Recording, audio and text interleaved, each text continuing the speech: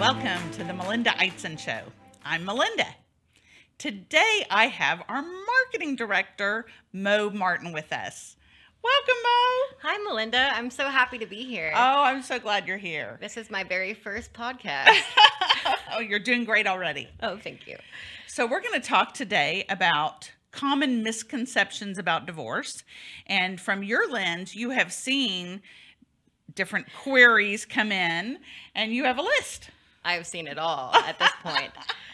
The first misconception I'd like to discuss today is that divorce is always contentious, that by filing, you're essentially signing up for a months or years-long war with your future ex-partner, that every aspect of the process is a battle, from child custody to property division to child support. You know, you're going to be involved in a very angry, argumentative situation.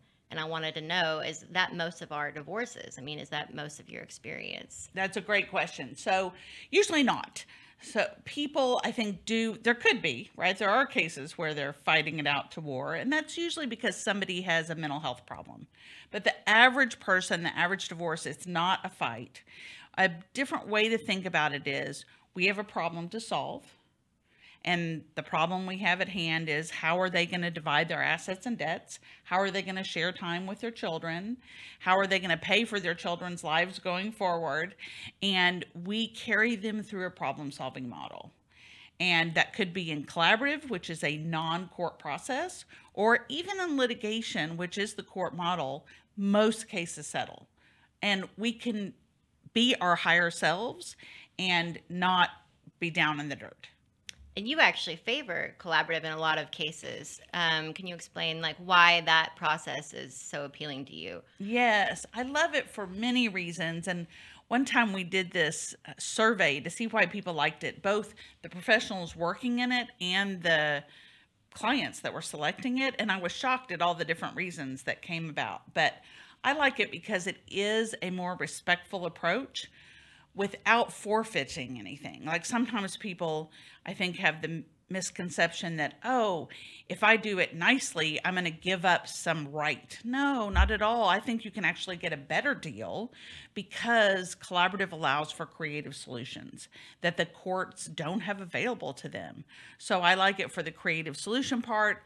I like it because I want to be more my higher, better self. And I like that for my clients. And then clients like it because it's very private. So I laugh because most people are not famous, right? Most of our clients, I have some that you would know their name, but most are not famous. But I think they're kind of fake famous, or they think they're famous, and they really want their business kept private, and the courthouse is not a private venue. That's great.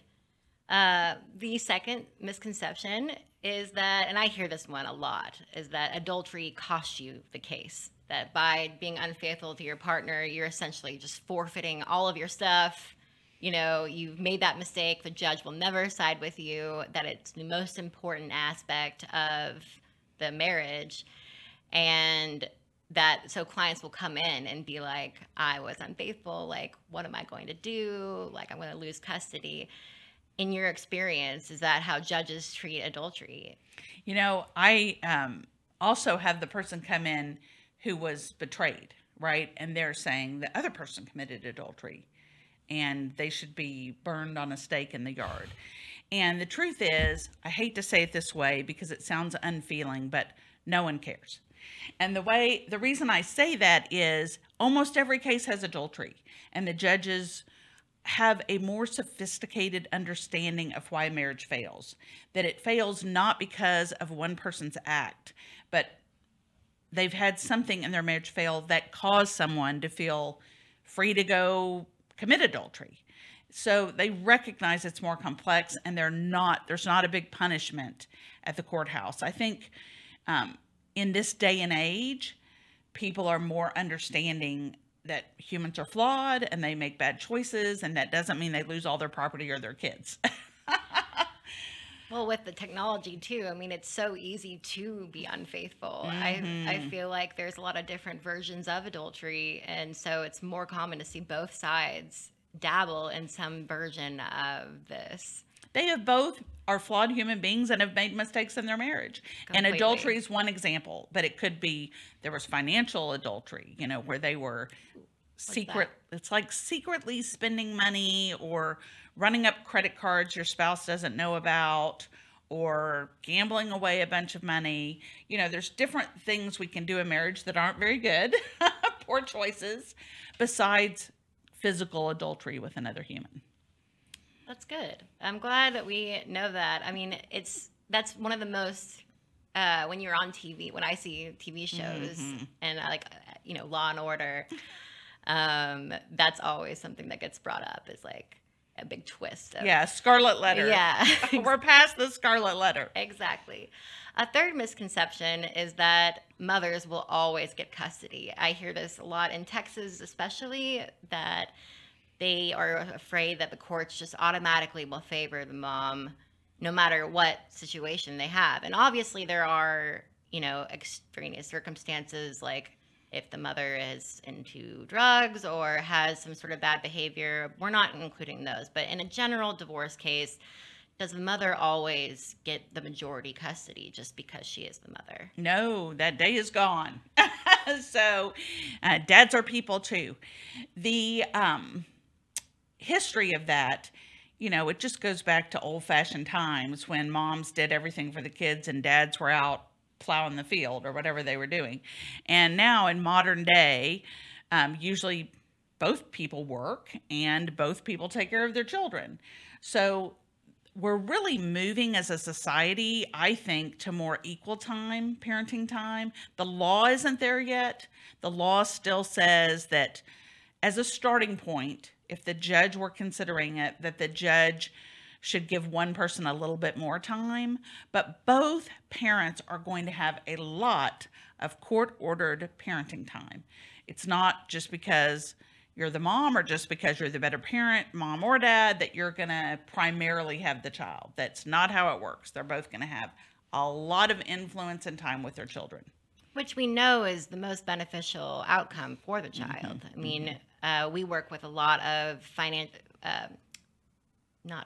health professionals at Duffee Eitzen, and what has really stuck with me over the years is that when you're advocating for the child, both parents, no matter what kind of situation the divorce is, it's very highly encouraged that both parents have equal custody, or at least are both high involvement in their child's life. If they're not in jail, if they're not an axe murderer, they're going to be really involved with that kiddo. Yeah. And actually, a related misconception that we're talking about next is that only women get spousal support or alimony. This is a big one as well that you hear about, that men are stuck paying for their ex-spouse for a long time because women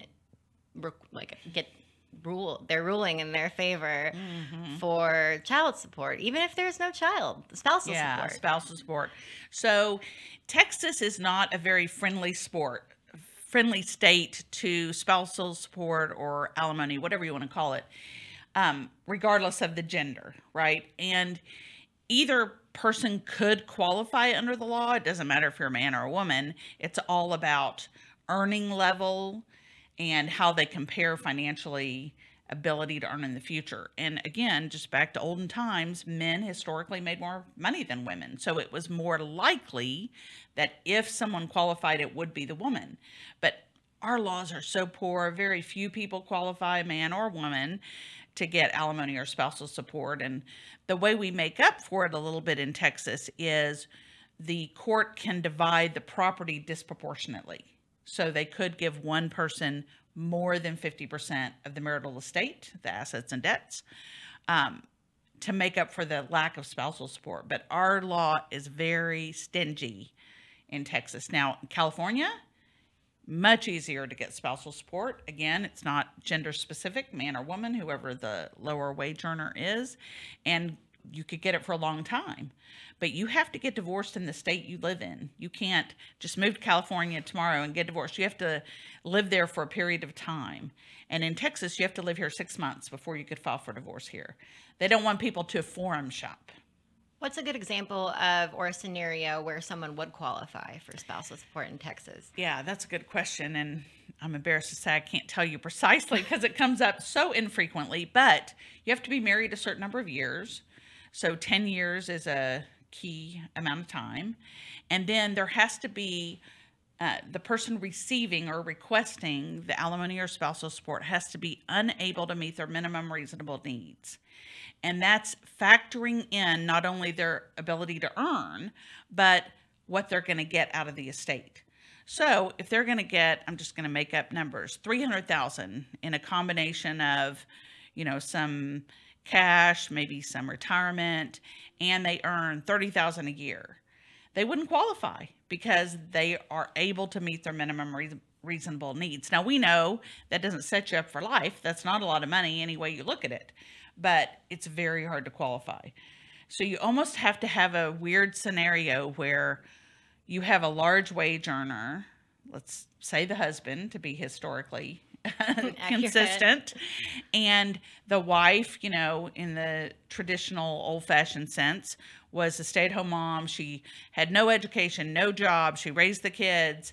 Now the husband's going to leave the marriage with his earnings, right? He has this great earning capability. She supported him and helped him to reach that point, and they amassed nothing. So they were just, overspending beyond their means. So they have no money. She has no way to make a living. That's the person who would qualify. But that person is very rare. Usually they amass something decent, some amount if somebody was earning a bunch of money. And now most people have 2-income families. Most women do work. Or they did work, or they had the education to work, and maybe they just stepped out of working for a little while to raise their kids. So usually it's better to just be able to earn a living. Yeah. So basically don't count on it. If you're planning on getting divorced, don't assume you're going to be getting a monthly stipend from your partner. Right. And when women come in to me and say, hey, I don't have a job, should I get one? Or is that going to hurt my chance to get spousal support? I'm like, get a job. You are so much better off being able to earn your own money. You have no guarantee you're going to get the spousal support, and it doesn't last very long. So if you did qualify, you're only going to get it for a few years. So earn your own money, get a job. I like that. As a woman-run law firm, I think that's very pro our gender. Independent women. Yeah, that's the way to do it. The fifth misconception is that divorces always end up in court, that no matter what you do, you're going to trial. It's going to be a huge show, and all of your dirty laundry is going to be aired for anyone to listen to or read online. Yes. Some people are like, I want to tell the judge. Well, 85%, exactly what they did, right? They do want to tell someone. 85% of cases settle. At least, I think my settlement rate is higher than that. So most people are not going to go to trial. It's terribly expensive to go to trial. So you wouldn't want to go to trial without a really good reason, because you're going to spend so much money doing it. And it's not just the cost financially, it's an emotional cost. I mean, think of how much emotional damage it could do to everybody to drag us all through court, because court is where people are going to point out the ugliness. It encourages people to talk badly about each other.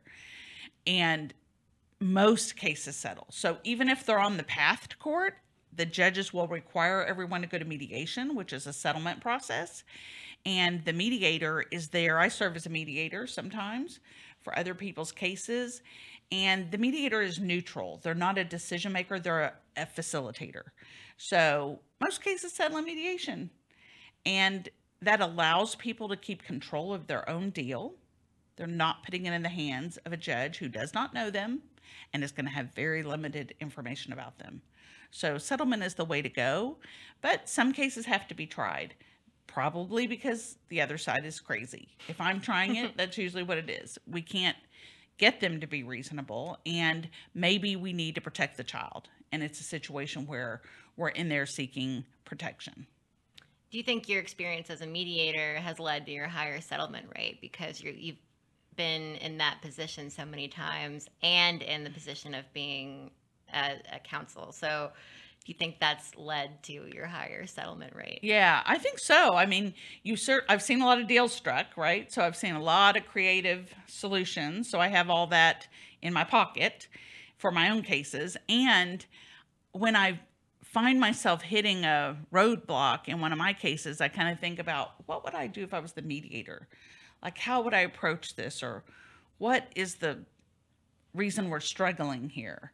So I do think the skills complement each other. Absolutely. And any type of problem solving, communication, it's all down to communication. That's the base. Like, if you can't communicate effectively, you're not going to be successful settling or at trial. So anytime I can improve those skills by doing it, or through, going to seminars or learning, reading, that helps in every aspect. Is it typically one mediation and then trial, or can there be multiple mediations before you end up in court? Oh, good question. So sometimes they'll go more than once. I would say on average, they would go one time. But there are times when I'm the mediator and we almost got there. I would even say it's still one mediation, but it might occur in more than one day because we're not quite there. Maybe they didn't have all the information they needed to mediate effectively, but they didn't realize that until we were in the heat of it. And so we'll take a break and come back another day and finish. But sometimes in the second mediator, they did not have success, and maybe it was the timing of the mediation the first time. The timing in the case is important. It might not have been ready to settle, or maybe that wasn't the right mediator. So sometimes I get hired as the second mediator. Gotcha. And we get it done. Well, I have seen many of our clients, come in wanting their day in court, and as the case evolves, end up settling. And I've noticed that over the years. Sometimes their day in court looks different, and maybe it's talking to the mediator. Tell the mediator instead of paying for the privilege to tell the judge. Great. Number 6 is that all assets are divided equally.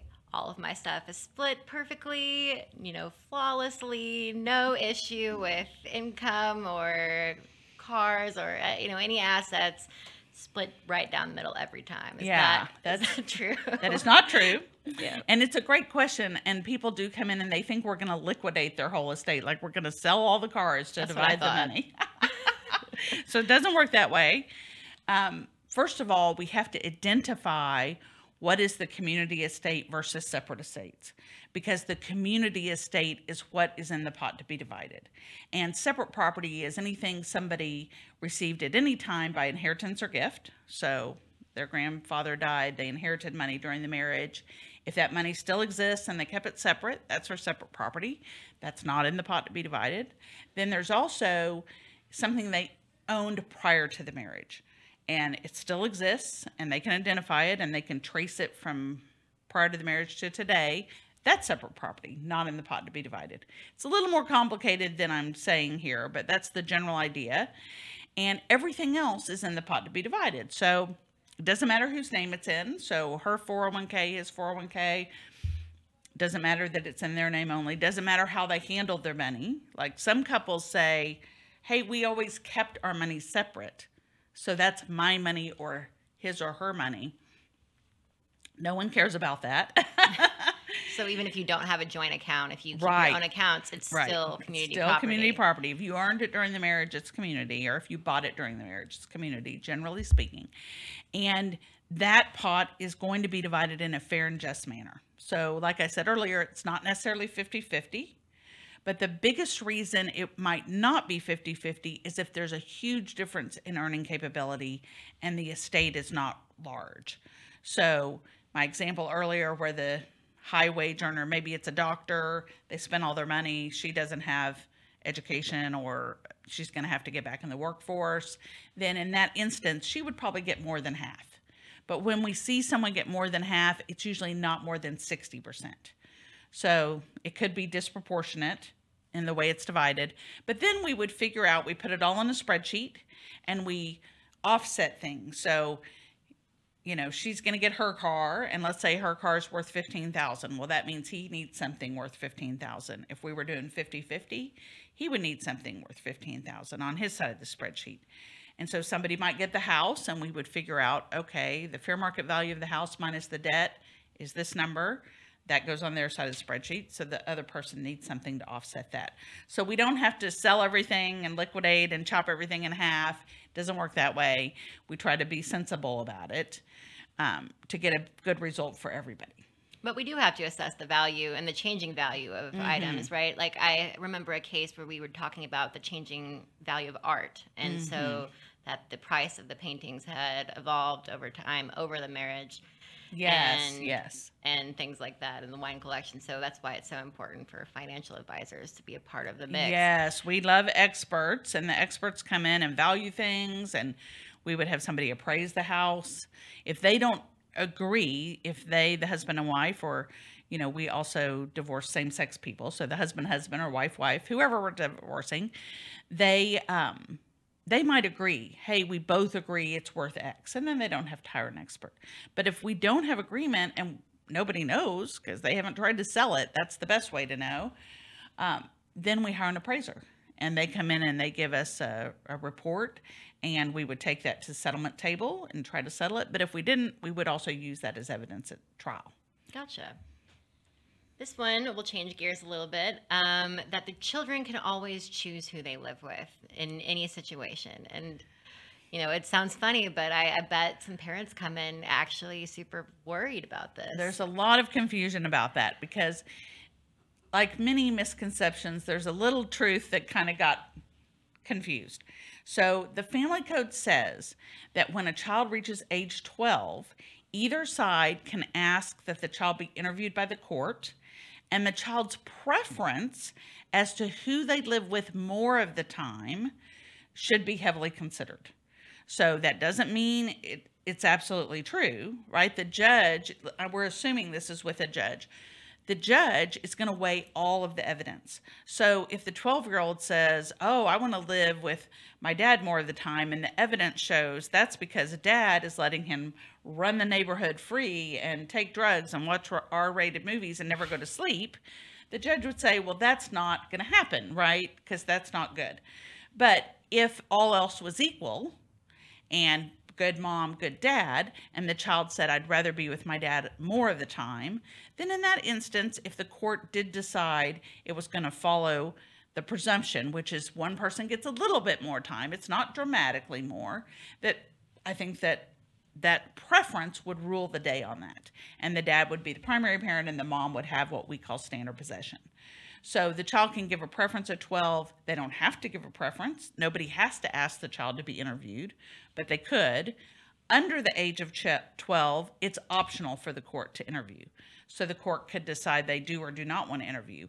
Some judges really like interviewing children, and they think it's helpful. Some judges hate it, and they do not like people asking. They think it's kind of child abuse. So there's a wide range of opinion on that. Mm-hmm. So it's dealer's choice, pretty much. Yeah, you don't know who your judge is going to be. You can't select your judge. It's random assignment.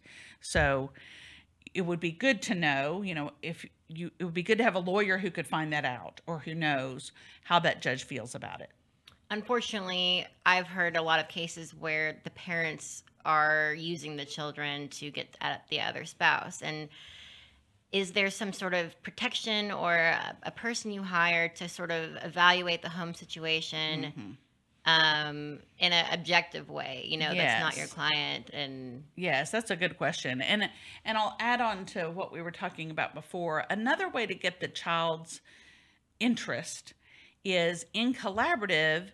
And this could be done outside of collaborative, but that's where it kind of evolved. We have something called a child specialist.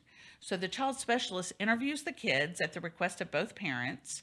And I'm saying she because the child specialist I work with is a woman, but it could be a man.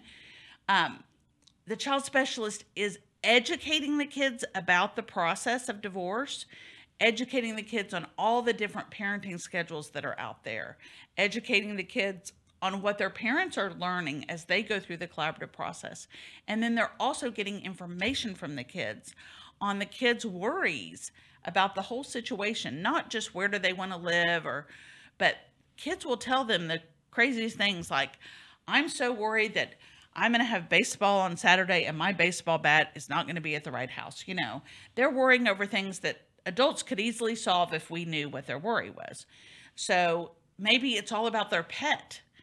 They're usually not thinking on the same plane the adults are, you know. So the child specialist can get all that information, and with the child's permission, they script out, they tell the child, this isn't confidential, I'm going to tell your parents, but that person scripts out with the kids how they're going to tell the parents so that there's no blowback. You know, we don't want a child to go then get penalized by a parent because they said they didn't want to live at that house as much. It wouldn't be that direct. The child specialist would protect the child in how they relayed the concerns of the child. So that's been really powerful. I have seen that in not only the kids, minor children, but I've even had child specialists involved with adult children, like college age. In one instance, there was a affair partner, all this drama in the family. They were kind of getting estranged from the dad over it. And the child specialist came in and did some reconciliation work with these adult children and their dad. I know, and it was really very wonderful. positive. And even if you represent the mom who's mad and probably caused some of this drama in her own, you know, because she was betrayed and hurt, she's got to know that these children are better off having a good relationship with their father for their own development, for their own future relationships. Assuming, you know, he's not, we all have a criminal. I'm putting aside that I'm assuming he is a good enough person. He made a mistake, but he's not, you know, damaging to be in the children's lives. So assuming that's true, it was really, really powerful. So there are times when getting the child's voice, that what we say is in child specialist work, we're getting their voice, not their vote. That it can be very powerful for the adults. They're really glad to get that information. And a judge can't get to that level. When a judge interviews, they're doing it for 30 minutes. I mean, they're not getting that kind of data. The child specialist will meet with the kids maybe for 3 sessions of an hour and a half each or something. So they'll really get more information. I think that's such a wonderful resource and Yes. part of the process that a lot of people are not aware of. Yes, You know, agreed. You just imagine 2 lawyers really battling it out. You don't really think of all of these wonderful resources that Yes. help the process go more smoothly. Myth number 8 is if you don't pay child support, you will never see your child again, which is pretty dramatic. But yes, that is a misunderstanding on both sides. Like sometimes someone will say, she or he won't let me see the child because I didn't pay child support. I'm like, it doesn't work that way. And sometimes people will accept that. They'll think, oh, well, that's right, I can't see him or her. The courts do not connect those two things. They're both court orders, right? So someone will have an order that says you're supposed to pay child support on this day, and then there's going to be a specific order about you get to see the child on this day and in this way. They're both enforceable, and that's the remedy. So the remedy is not to withhold the child. The remedy is to file a motion to enforce and go get the judge to make them pay the child support. And in Dallas and in Texas, everywhere, the attorney general will do it for free. Oh. So you don't have to hire a lawyer to get your child support enforced. Now, it's not always fast because they do it for free regardless of income level for everyone. So it might take a little while, but you can file with the attorney general and they will go enforce your child support for you. But in the meantime, you can't withhold that child. The person has a right to the child. So you can get in big trouble for not paying child support, and you can get in big trouble for withholding a child when somebody has an order that gives them a right to have the child. And that's where criminal charges can come in. Yes. Right? Yes. You know, you could go to jail. For both. Yes. For if we'll use me as an example. If I don't let my ex see my child because he hasn't paid, or if I don't pay child support, I can potentially go to jail. Yes. I mean, it wouldn't be the first step. The judge would try to get you to just do right. So it's not immediate, go to jail, but that would ultimately be the remedy. And that inspires people. They suddenly find the money when the judge says go to jail. It was here the whole time. Exactly. Let's see. The last one, and then this is a really interesting one to me because I'm 30 and I'm part of this generation where marriage is different than it was, or it's approached a little differently than it was when my parents got married, or the social stigma associated with divorce, that if you file for divorce, you're essentially signing up for rejection from your peers and judgment, and no matter what the scenario is, whether it's just two people growing apart or if there was infidelity, that it doesn't matter, that you're going to be seen as, we said scarlet letter earlier, but, that you're going to carry that around for the rest of your life. And Yeah, I think we've certainly come a long way and we have less of a stigma. I think divorce has become more acceptable. A lot of the population has been divorced. However, there are still people that I see that maybe it's because they're of their religion, that it's not acceptable in that religion, or maybe in their family, and maybe their tradition of they're maybe from another country originally, they've immigrated here, but in that tradition from where they're from, it's not acceptable. So it's not acceptable to their family. That can be a cause. And some people who don't even come from any of those backgrounds just say to me, I never thought of myself as a divorced person. And they are embarrassed. They don't want to be a divorced person. And my experience is that people are not quick to divorce, that they in fact stay way too long. And it's because of one of these reasons, that they just don't personally like the concept of being divorced. They feel like socially it's not acceptable for their situation, and they don't want a divorce, but they are. So I heard of mental health professionals say people spend 5 years wow, in dysfunction before they get a divorce. And that was pretty surprising to me. I would have guessed a year, that it takes people about a year to say, this is never going to change. It's not functional. I'm not happy. They're not happy. And I have a right to be happy. And people do. They have a right to be happy. What is interesting that we're seeing now is old people are getting divorced. And that was not true 10 years ago. I had somebody call me yesterday. They had been married over 50 years. Oh my goodness. Yeah. So they're like late 70s. They, married young, and they're going to get divorced. Used to, that generation, it just wasn't acceptable to get divorced. So I think it's a combination of things. People are living longer, so they have more life to maybe go be happy in. And why stay miserable? And it's become socially acceptable enough for that generation to now say, I'm going to get divorced.